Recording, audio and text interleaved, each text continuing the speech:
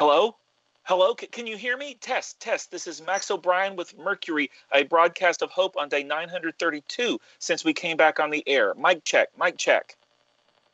Yes, it's working now. You sound awful. I mean, the signal is worse than usual, but I can hear you. Holy cow, thank goodness.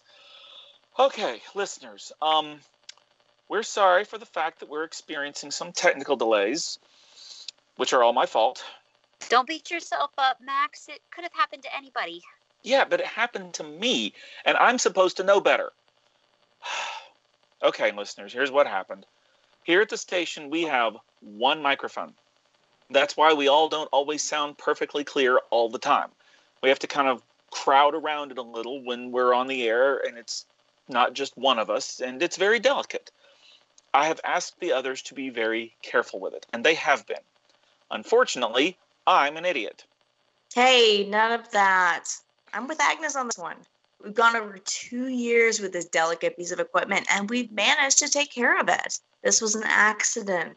Yeah, but how can I tell both of you and Jennifer and Jamie and whoever else we've had on here to be careful with the microphone and then turn around and be the one who has that accident? I feel like such a moron. Seriously, Max, we go through this every time something bad happens around here that you somehow perceive as your fault.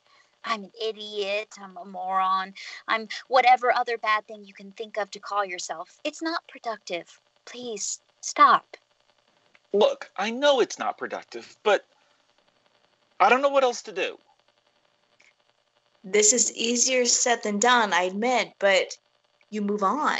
You grump about the unfairness of the universe for a minute, and then you let it go and try to concentrate on something else. I swear, you remind me of an old friend of mine. Whenever she'd have trouble with her boyfriend, she'd suddenly go from a fairly mild-mannered, if slightly anxious person to the kind of person who analyzes every single thing he did or said. Did he see the text? He did. What time? Why hasn't he replied? Is he mad at me? Is he still in love with his ex? I'm not like that. You are totally like that.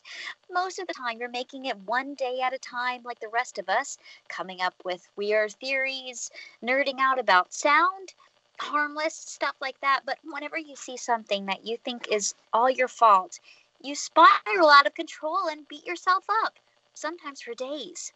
It's exhausting for all of us. For you, for me, and Dr. Clark, and probably for the listeners, too. Okay, so what am I supposed to do? Be gentle with yourself. Recognize that you have limited control over what happens. You have total control over how you react to it. Let the train crash. What's that supposed to mean?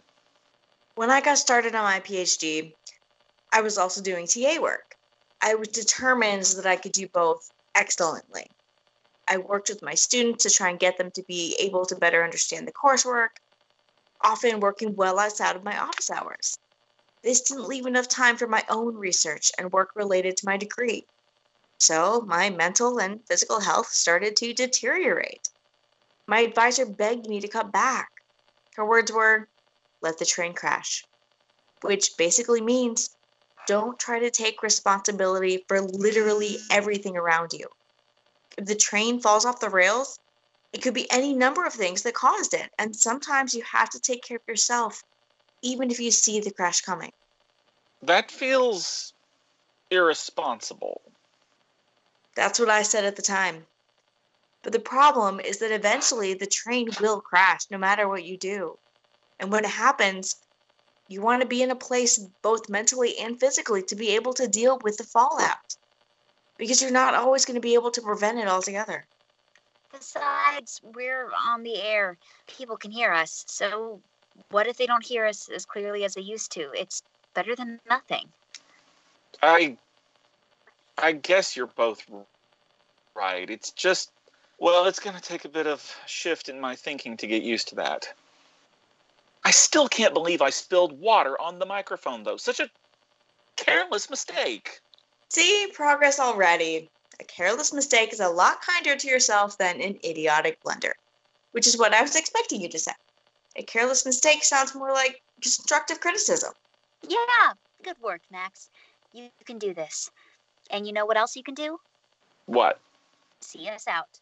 We're out of time for today. Oh, okay. For Mercury, a broadcast of hope, this has been Max O'Brien, Agnes Drew, and Dr. Rosalind Clark. Take care of each other.